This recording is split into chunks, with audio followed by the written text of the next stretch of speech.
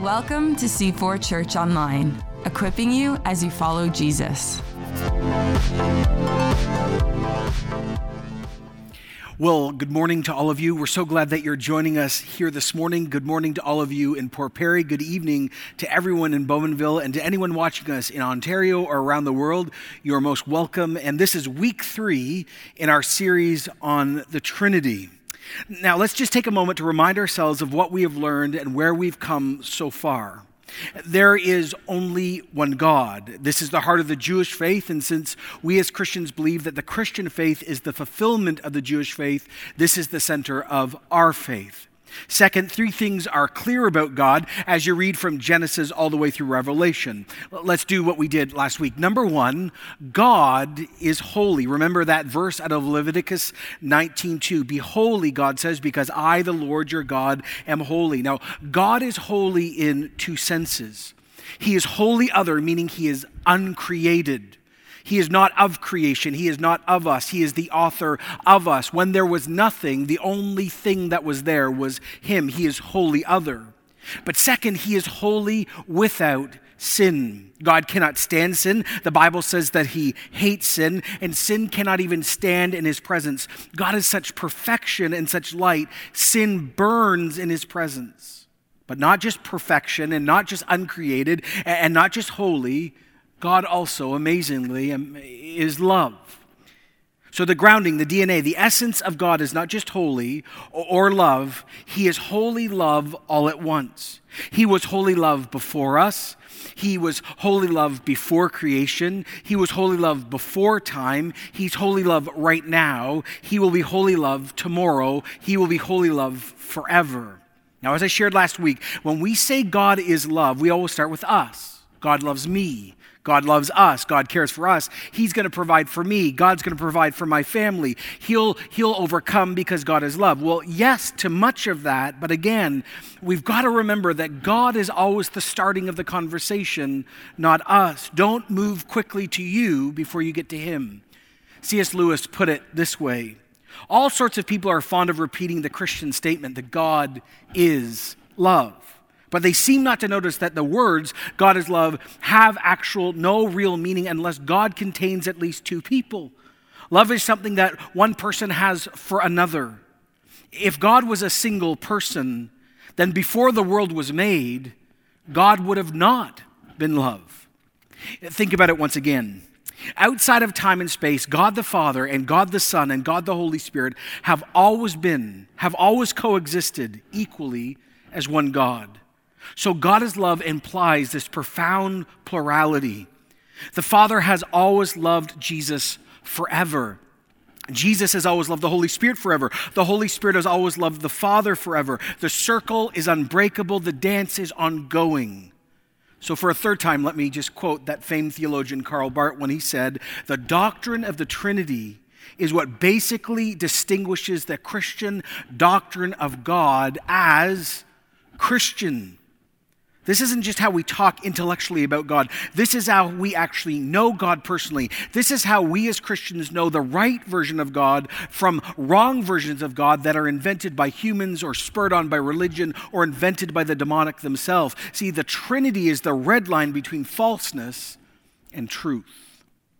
It was a guy named Stephen Siemens who wrote, "Thus the Father and the Son and the Holy Spirit remain distinct and should never be confused with one another. In their eternal face-to-face communion, they delight in the otherness of each other." Now, last week, we saw together that in creation, and you remember in salvation and empowerment, we see the fullness of God. All of them are from the Father through Jesus, the Son, by the power of the Holy Spirit. And in turn, we get unfettered access by the Holy Spirit through Jesus to the Father. The descent of God leads to our ascent to him. Remember we said the great lie that Adam and Eve believed was that they should and could be God. Remember the Tower of Babel story where we as humans spoke one language and we said, we have the right to be God and we'll pierce the heavens by what we do. No. We need God to come to us so we can come back to him. So now, After 2 weeks of theologically reorienting ourselves and struggling with 3 in 1 and 1 in 3, so what? I mean, what do we learn? What are the amazing effects of knowing God as one God, yet Trinity? How does that affect my seeking, my skepticism, my Christian walk? What does it do for me personally? What does it do for our church? Well, the first and most profound thing is this. In the relationship within God, in the Trinity, we see the real source of affirmation we all deeply want at the core of us. This is when all of us need to lean in. Like, this is the moment, like this is the large wanting in the human heart that is resolved. Let's go back to Jesus' baptism again for a third time. Luke 3:21, when all the people were being baptized, Jesus was being baptized too. And as he was praying, heaven was opened, the Holy Spirit descended on him in bodily form like a dove, and a voice came from heaven, "You are my Son whom I love, with you I am well pleased." Now, I've stopped at this passage time and time again and unpacked it in different directions, but let me point out right now today this one last very amazing, life-changing insight. Within the relationship of the Trinity, we see where personal identity and value, human value, really come from. I want everyone today just to notice this. Where and what does God the Father say, not just about Jesus? What does God the Father say to Jesus personally? He says, "You are my Son, whom I love, and with you I am well pleased." These are identity-giving statements. These are soul-affirming statements. Now, don't forget who God is. God can't lie. God doesn't exaggerate. God doesn't embellish. God is not looking for angles to manipulate or get something. He can only tell the truth. Again, it was Stephen Seaman that wrote, "Jesus is declared to be the Father's beloved Son, in whom he is well pleased before he begins to preach or teach or even heal." His mighty works and his laying down of his life are not motivated by some need to earn acceptance or status from his Father or to fill up anything lacking in his sense of being. Instead, listen to this, instead, they flow out of his fullness of being and rooted and sustained in his joyful, intimate love relationship with the Father. I want everyone to catch this today. Before Jesus did anything of significance, Jesus was loved already. If anyone had the right to brag, if anyone had the right to boast, if anyone didn't need to prove anything or prove in the opposite anything to the world, it's Jesus. I mean, he's the most profound human being that has ever lived, ever in history. And yet, before he does all the profound things, God the Father says over Jesus, "You're my Son, you are loved, I'm pleased with you." Oh, if you're a Christian, you hear this today. Hear the resounding song of heaven over every one of us in this generation that follows Jesus. God the Father called you because he loves you. Jesus took your place and died for you and rose for you and stands at the right hand of the Father right now. He stands in the gap for you and he prays for you. He's your brother and your king and your Lord and your master and your friend. Why? Just because he loves you. The Holy Spirit moves into you. He prays for you. He gives you Jesus' character. He assigns spiritual gifts to you. He assures you of your own physical resurrection. Why? Just because he loves you. We did nothing to earn this. Nothing. If you're a Christian, you are loved, period. And you are loved forever. This is just so true. So why are so many of us as Christians trying to find love in all the wrong places? If we're really, truly loved by God before anything of significance happens. You're not loved more or less by God because of your age, old or young. You're not loved more or less because of gender or race or background or educational level or spiritual gifts. Are you beautiful? Like genuinely, are you stunning? God loves you. Are you average looking? God loves you. Are you not beautiful? Does our culture call you ugly? God loves you. Are you single? God loves you. Are you married? God loves you. Are you single again? God loves you. See, the love of God is wider and higher and longer and deeper than the shortcomings we've all experienced, stronger than our sin and the cultural lines that are drawn around us to define us. The love of God does not go up and down like our lives do. When we're sick, God's love does not leave us. And our aging, as we lose beauty and body and ability, God's love does not change for us. You are loved. The love of God, once spoken over your life as a Christian, once sung over you, cannot be removed or dumbed down or taken away. And so your approval, listen please, your approval, our approval must be found in His love. Our worth must be found in His love. All your striving can change.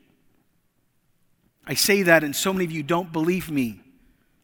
All your striving can change. Fear-motivated living.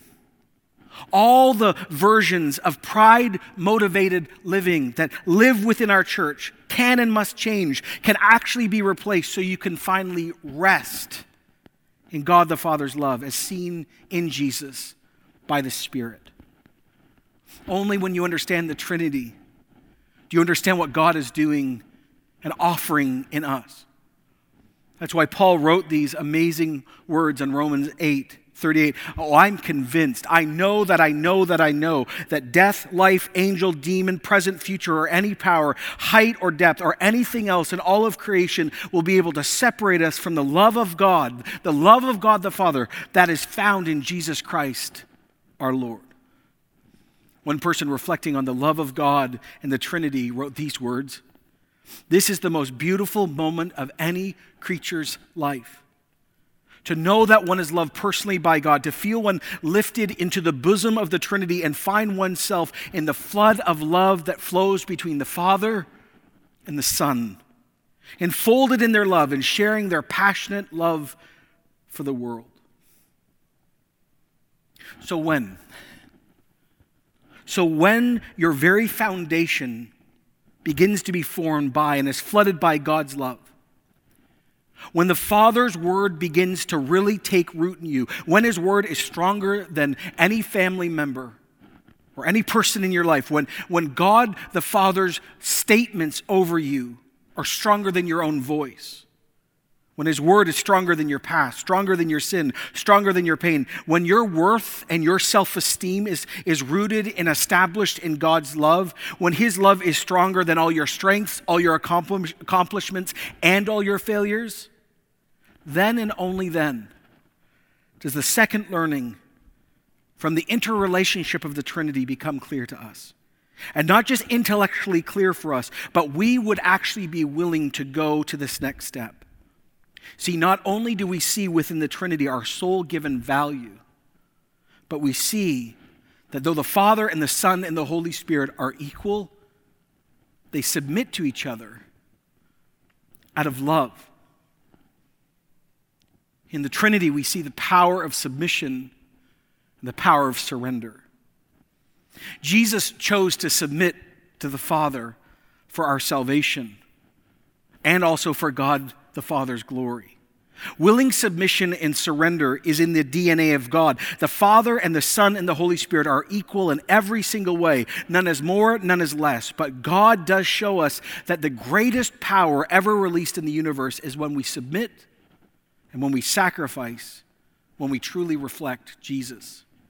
E. Stanley Jones once powerfully wrote these words: "So self-surrender," he writes, "is at the very heart of God. And is at the very heart of all of His attitudes and all of God's actions. When He asks us to surrender ourselves, He is asking us to fulfill the deepest thing found in Himself, and thus the deepest thing in us." So here's the question today. Where do we see this submission working out from the relationship of the Trinity to each other? When we scan the scriptures, where do we see submission as the heartbeat of God's move? Well, the first is spiritual gifts. None of us functions effectively apart from the rest of us. The body of Christ is healthiest when each member is carrying out his or her unique role within the body, knowing their spiritual gifts, using their spiritual gifts, and being filled with the character of Jesus, not pride or power when we use them. Now, the biblical term that describes God's own function and our goal here is called mutual submission. Let me use the PLT, the pastoral lead team, as an example. Dave and I. Now, Dave and I have complementary roles in this church, but we're both senior leaders here.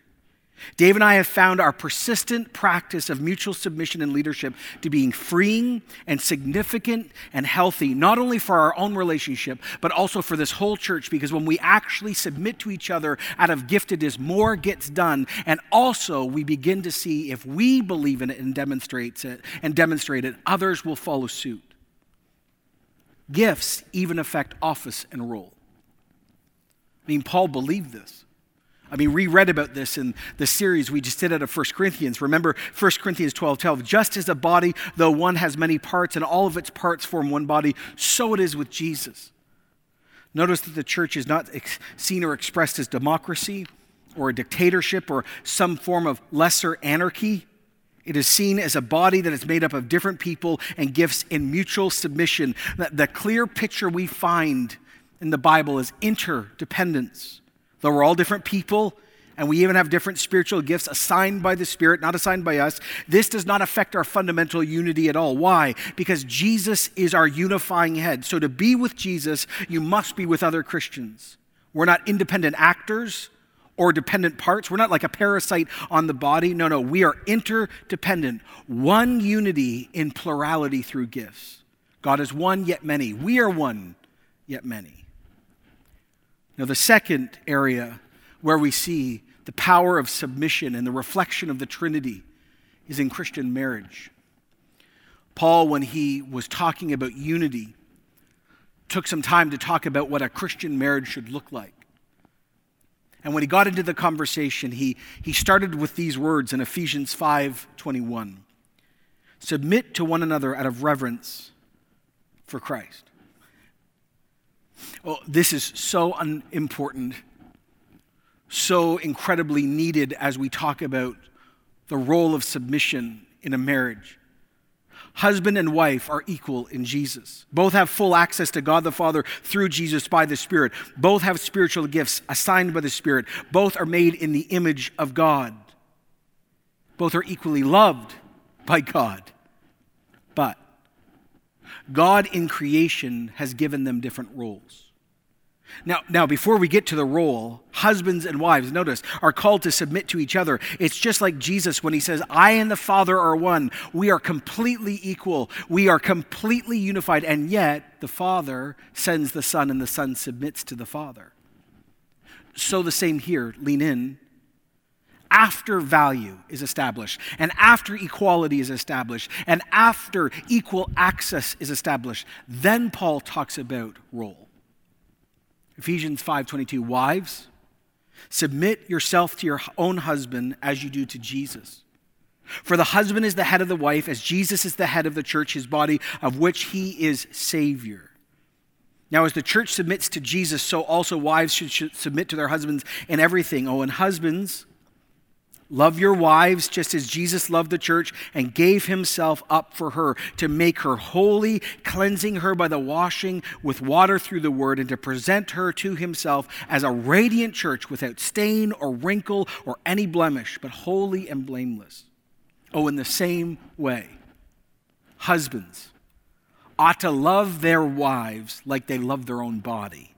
He who loves his wife loves himself. Now, this passage is very uncomfortable for many of you. But this passage totally turns most of our worldviews upside down. This is not a call, by the way, for domination or abuse or to get away with. No. No, submit to each other comes first. Abuse is never allowed in a Christian marriage. It is a violation of the vows and the covenant. It's just as bad as adultery or all other sins. What we see here is a call for husband and wife to honor, respect, and love each other. The passage is not about who gets to be boss, but about two people putting each other first. In another place, Paul explains what makes relationships Christian. Philippians 2:3-4, do nothing out of selfish ambition or vain conceit, but in humility consider others better than yourself. Each of you should look not only to your own interests, but also to the interests of others. This principle doesn't end when you get a marriage license or a pastor says, you now may kiss the bride. No, husbands, you have a role to be the spiritual head of your household. You actually have a role that God has designed for you. You're to give yourself and treat your wife as Jesus is present among you. You're to give your life to your family and your wife like Jesus gives his family life. That is the church. Yeah, you're supposed to stand in the gap for your wife. And if you have kids, for your kids, you're to show Jesus to your family. That's your role. Wives, you're called to respect and support and honor your husbands. Give yourself to him as you would give yourself to Jesus. And by the way, these roles don't diminish either of you, but support and build you up in Jesus. Here's the real thing we got to wrestle down. If Jesus' whole life was about submission, why would we think as his followers we're above such a call? It's not just gifts, though, and it's not just marriage. It's not even just about roles in marriage. It's deeper than all of this. It comes really close to home. See, full surrender and submission to Jesus like Jesus did with the Father is actually a normal Christian life. Jesus is fully God and yet fully surrendered to the Father. So the call for absolute trust and love for Jesus by us is now normal. C.S. Lewis profoundly wrote these words so long ago now. Jesus says to each of us, "Give me all. I don't want so much of your time and so much of your money and so much of your work. I want you. I've not come to torment your natural self. I've come to kill it." Wow. No half measures are any good. I don't want to cut off a branch here and cut off a branch there. I want to have the whole tree down. I don't want to drill a tooth or crown it or stop it. I want to have the tooth out. Then he wrote these words, "Hand over your natural self and all the desires that you think are innocent, as well as the ones you might think are wicked. Give me the whole outfit, and I will give you a new self instead." And then he writes these words, "In fact, I will give you myself. My own will shall suddenly become yours."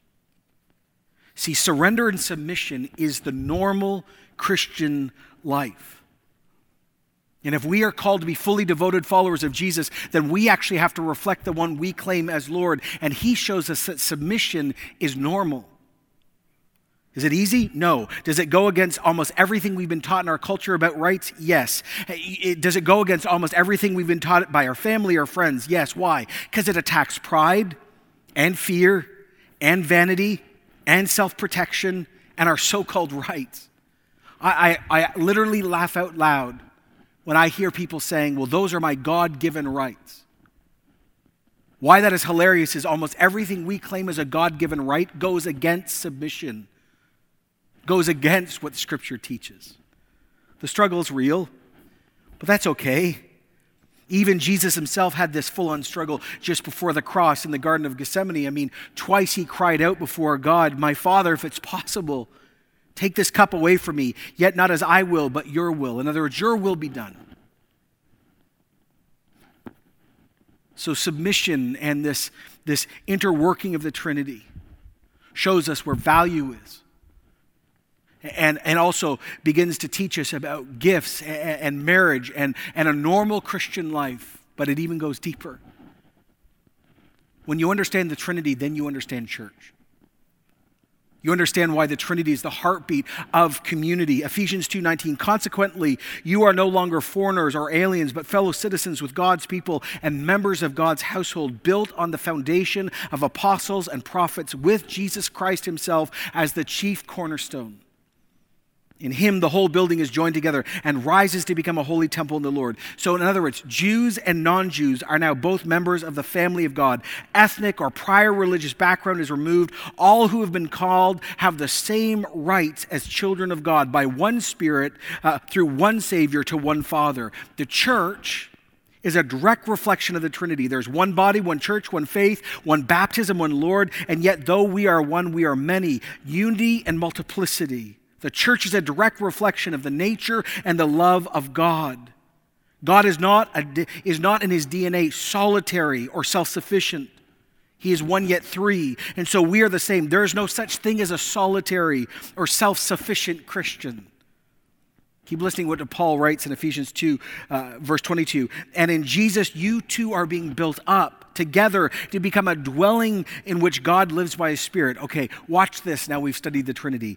"In God the Son, We are the dwelling place for God the Father.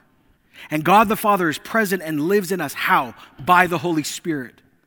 That is why worship gatherings like we're involved in right now today are so incredibly important. This is why we say this around here all the time.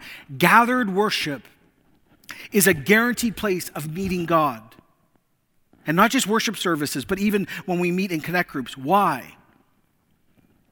Because Christians are God's literal temple. 1 Corinthians 6:19, do you not know that your bodies are temples of the Holy Spirit who is in you, who you've received from God? What did Jesus say in Matthew? Where 2 or 3 gather what? In my name, I am there. That is why 2 of our highest commitments to making fully devoted followers of Jesus at C4 are to celebrate big and connect small. Why? Because discipleship is not programs or classes, but relationally driven encounters in guaranteed places of meeting with God. Oh, let me say that again. Some of you have just joined church. Some of you have just checked out our church. Understand why this is different than so much you've grown up with if you've done church for a while. Discipleship is not another class. Discipleship is not another program. It is relational driven encounter in guaranteed places of meeting with God. Simply put, God is one yet holy community. So connect groups and public worship is a reflection of our need for each other.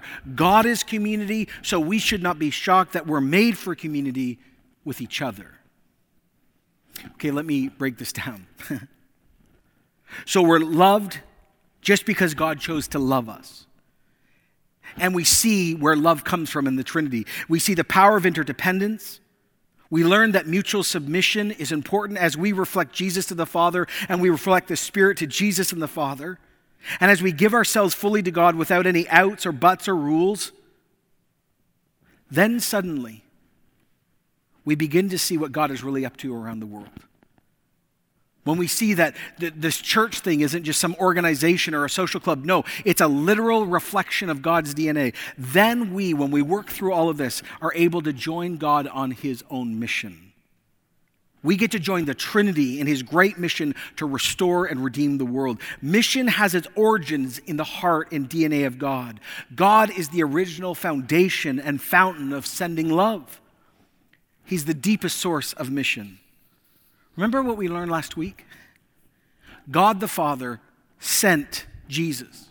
For God so loved the world that he gave his one and only Son. Whoever believes in Jesus does not die, but has everlasting life. God the Father sends Jesus. And then Jesus comes to people like us and says, as I was sent, I'm now going to send you. Matthew 28, therefore go and make disciples of all nations, baptizing them in the name, singular, of the Father, Son, Holy Spirit, plural. And so the one who sent Jesus, that's the Father, then through Jesus sends us. And how are we sent? We are sent in the same power that rested on Jesus. John 20:21, as the Father sent me, Jesus said, I'm sending you. And when he did this, he breathed on them and said, receive the Holy Spirit. Acts 1:8, but you will receive power when the Holy Spirit comes upon you. You will be my witnesses in Jerusalem, Judea, Samaria, and the ends of the earth. As one wrote, it is God's mission in which we are invited to participate in. The church is not so much a sending agency as a sent agency. We are sent because the triune God is the sender, the Father, the sent, the Son, and the sending, the Holy Spirit. That should take actually a lot of pressure off of all sorts of us. Because so many of us, even as Christians, think it is our responsibility to do this mission thing and see the whole world hear about Jesus. And no. We're just joining him where he's already working. Everyone breathe. In 1989, there was a gathering in Manila of Christians from all around the world at something called Luzon. A Chinese businessman stood up and he called the church to be more like lizards than frogs. Got everyone's attention. And this little illustration is so brilliant and so helpful for us. He said, frogs just sit and they wait and they let food come to them. As soon as an insect gets close enough, all a frog needs to do is stick out its tongue and find it, catch it, and eat it. If lizards behaved this way, it would starve. It can't afford to sit around and wait. It has to go into the world where food can be found and hunt. What's the point? Here's the point. We must follow God in his fullness, the Holy Trinity, on the mission he already has for the world. The world is blind and lost and in sin. The world is on its way to a Christless eternity, and everyone needs salvation. And God is inviting us to join him on his mission he's already accomplishing. So here's the question today. What is God truly trying to do in this moment? Well, actually, a ton. You may be inspired or confused or bored in this moment, but this is a holy moment that actually every one of us needs to lean in and listen. There's so much revelation and freedom and healing in this moment if you want it. Say, what is John? What's God saying? Okay, number one, am I willing to have God's voice and God's love have more power than anything else in me or around me? Let me say some incredibly anti-North American words next. You do not need to build or create a name for yourself. You do not have to be validated by the world on social media or through education to have meaning. You already have validation if you're a Christian. You've already been given a name already. The name cannot be erased. You don't need to clamor or spend your money or time for standing, and you don't even need to protect your name out of fear. Your dignity and value is already established. You have eternal meaning already. Your dignity is given to you already because of what the Father has spoken over you through Jesus by the Spirit. So many of us just need to rest and stop wasting our money and our time and our energy. Pride and fear are ugly twin sisters that literally suck the life out of us. God has already said, you are my son, you are my daughter, I love you, I am pleased with you before you do anything. That's stronger than any mistake you've made. That's stronger than any sin you've committed. It is stronger than any success that you can claim. But why are the voices of sin and failure and success stronger than the triune God in your life? God promised, Jesus said it, do you want rest? Come to me. We are so starving as a culture for rest, and we as Christians look no different than our culture. Why? Because we actually don't believe that God actually believes in us because he loves us. You know, Paul, when he was wrestling through this issue of love, knew we wouldn't get it. And I don't know if you remember the series where we went through all of Paul's prayers, but maybe this will make sense more to you in Ephesians 3:17. And I pray, listen to this now, you get all this. And I pray that you, if you're a Christian, being rooted and established in love, it's done, may have power together with all the Lord's holy people to grasp how wide, long, high, and deep is the love of Christ, and to know this love that surpasses knowledge, that you may be filled to the measure with all the fullness of God. You got to understand this. He prays that you would, that I would, that we would in this generation understand the fullness, the triune work of God in our lives. That God the Father's election and love, and God the Son's love through the cross and his standing in the Spirit of God would actually form us. And that's why he prays this. He says, I've got to pray this because it's got to go beyond knowledge, because you won't just get this intellectually. It has to seep into your DNA. So let's just do something uncomfortable. Let's just take a moment of silence and let the Holy Spirit speak. God, send your Spirit at this moment, right now, and bring to people's minds everything that is stronger in their minds than your love.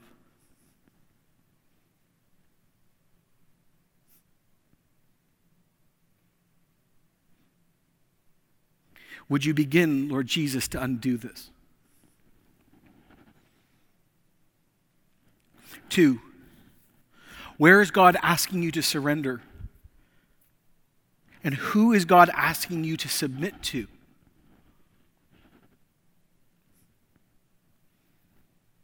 One of the great prayers we need to all pray in this moment and later this week is, Holy Spirit, help me to surrender and submit as you do to Jesus. Jesus, help me to surrender and submit as you did with the Father. Let me, Jesus, find joy in surrender and submission. You uncomfortable right now? You feeling your insides going sideways? Are you writhing against this? It's okay, it's natural. The Bible calls it your flesh. We all have it.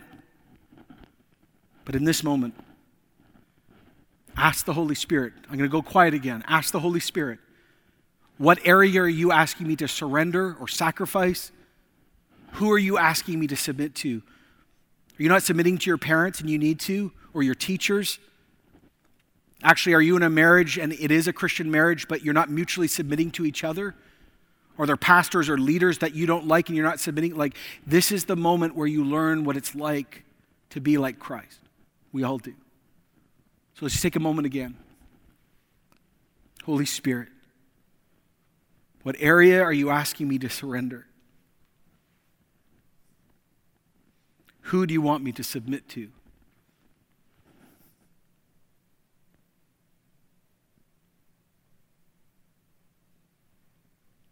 Lord, would you give ability that is unnatural to do this?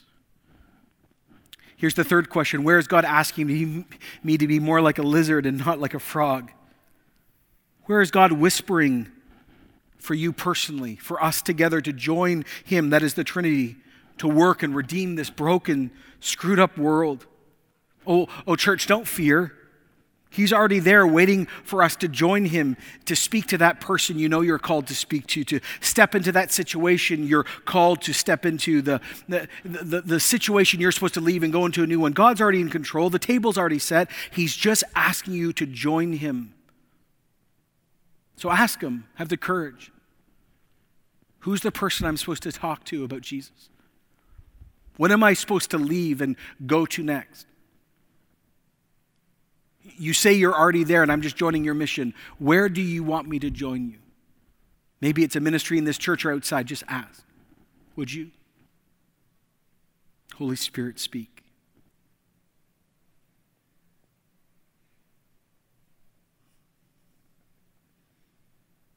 Help us to obey. For 3 weeks, we have had the incredible privilege of opening God's Word and finding out who God is in his fullness, that he is one God, yet three: Father, Son, and Holy Spirit. The Spirit always takes us to Jesus. Jesus always takes us to the Father, and we see who God is. Perfect love, perfect mutual forever dance, the one God who loves us and redeems us. And why does this matter?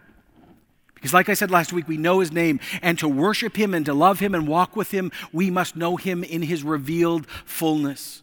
We're supposed to love God with all our heart, with all our mind, with all our soul, with all our strength. So to worship him right, we must think right. To worship him right, we must understand him right, and we must lift him up. Like I said, and I think it was only at the second service at this site last week, so I want to say it for the whole community. If you only end up with Jesus, you're in trouble. When's the last time you thought a pastor would say that to you? Jesus is here to take you to the Father. If you only like hanging out with the Spirit, you're in trouble, because the Holy Spirit is to take you to Jesus. And so now, in all of our worth and identity, everything that we are, we need to come and we need to worship him. We need to respond to him. I love this old hymn, and I'll end this whole series with these words. Holy, holy, holy, Lord God Almighty. Early in the morning, our song shall rise to thee. Holy, holy, holy, merciful and mighty, God in three persons, blessed Trinity. Would you just stand this morning, wherever you are today? Would you just stand? And as we get ready to respond, let me just pray. Father, thank you that you're the fountainhead of creation and you are loving and kind. Holy Jesus, thank you that you're our Savior and our Lord and our Redeemer and our friend and our great high priest. Holy Spirit, thank you that you are the breath of God, that you are a comforter, that you are with us, that you assure us of resurrection, that you allow us to live an empowered life beyond our broken selves. Thank you, God, that you are one. Thank you, God, that you are our community. Would you begin to work out the implications of who you are among us? We just ask this now in the name of the Father and the Son and the Holy Spirit. And we all said together, amen. Thanks for joining us. To connect to the ministries of C4, visit c4church.com.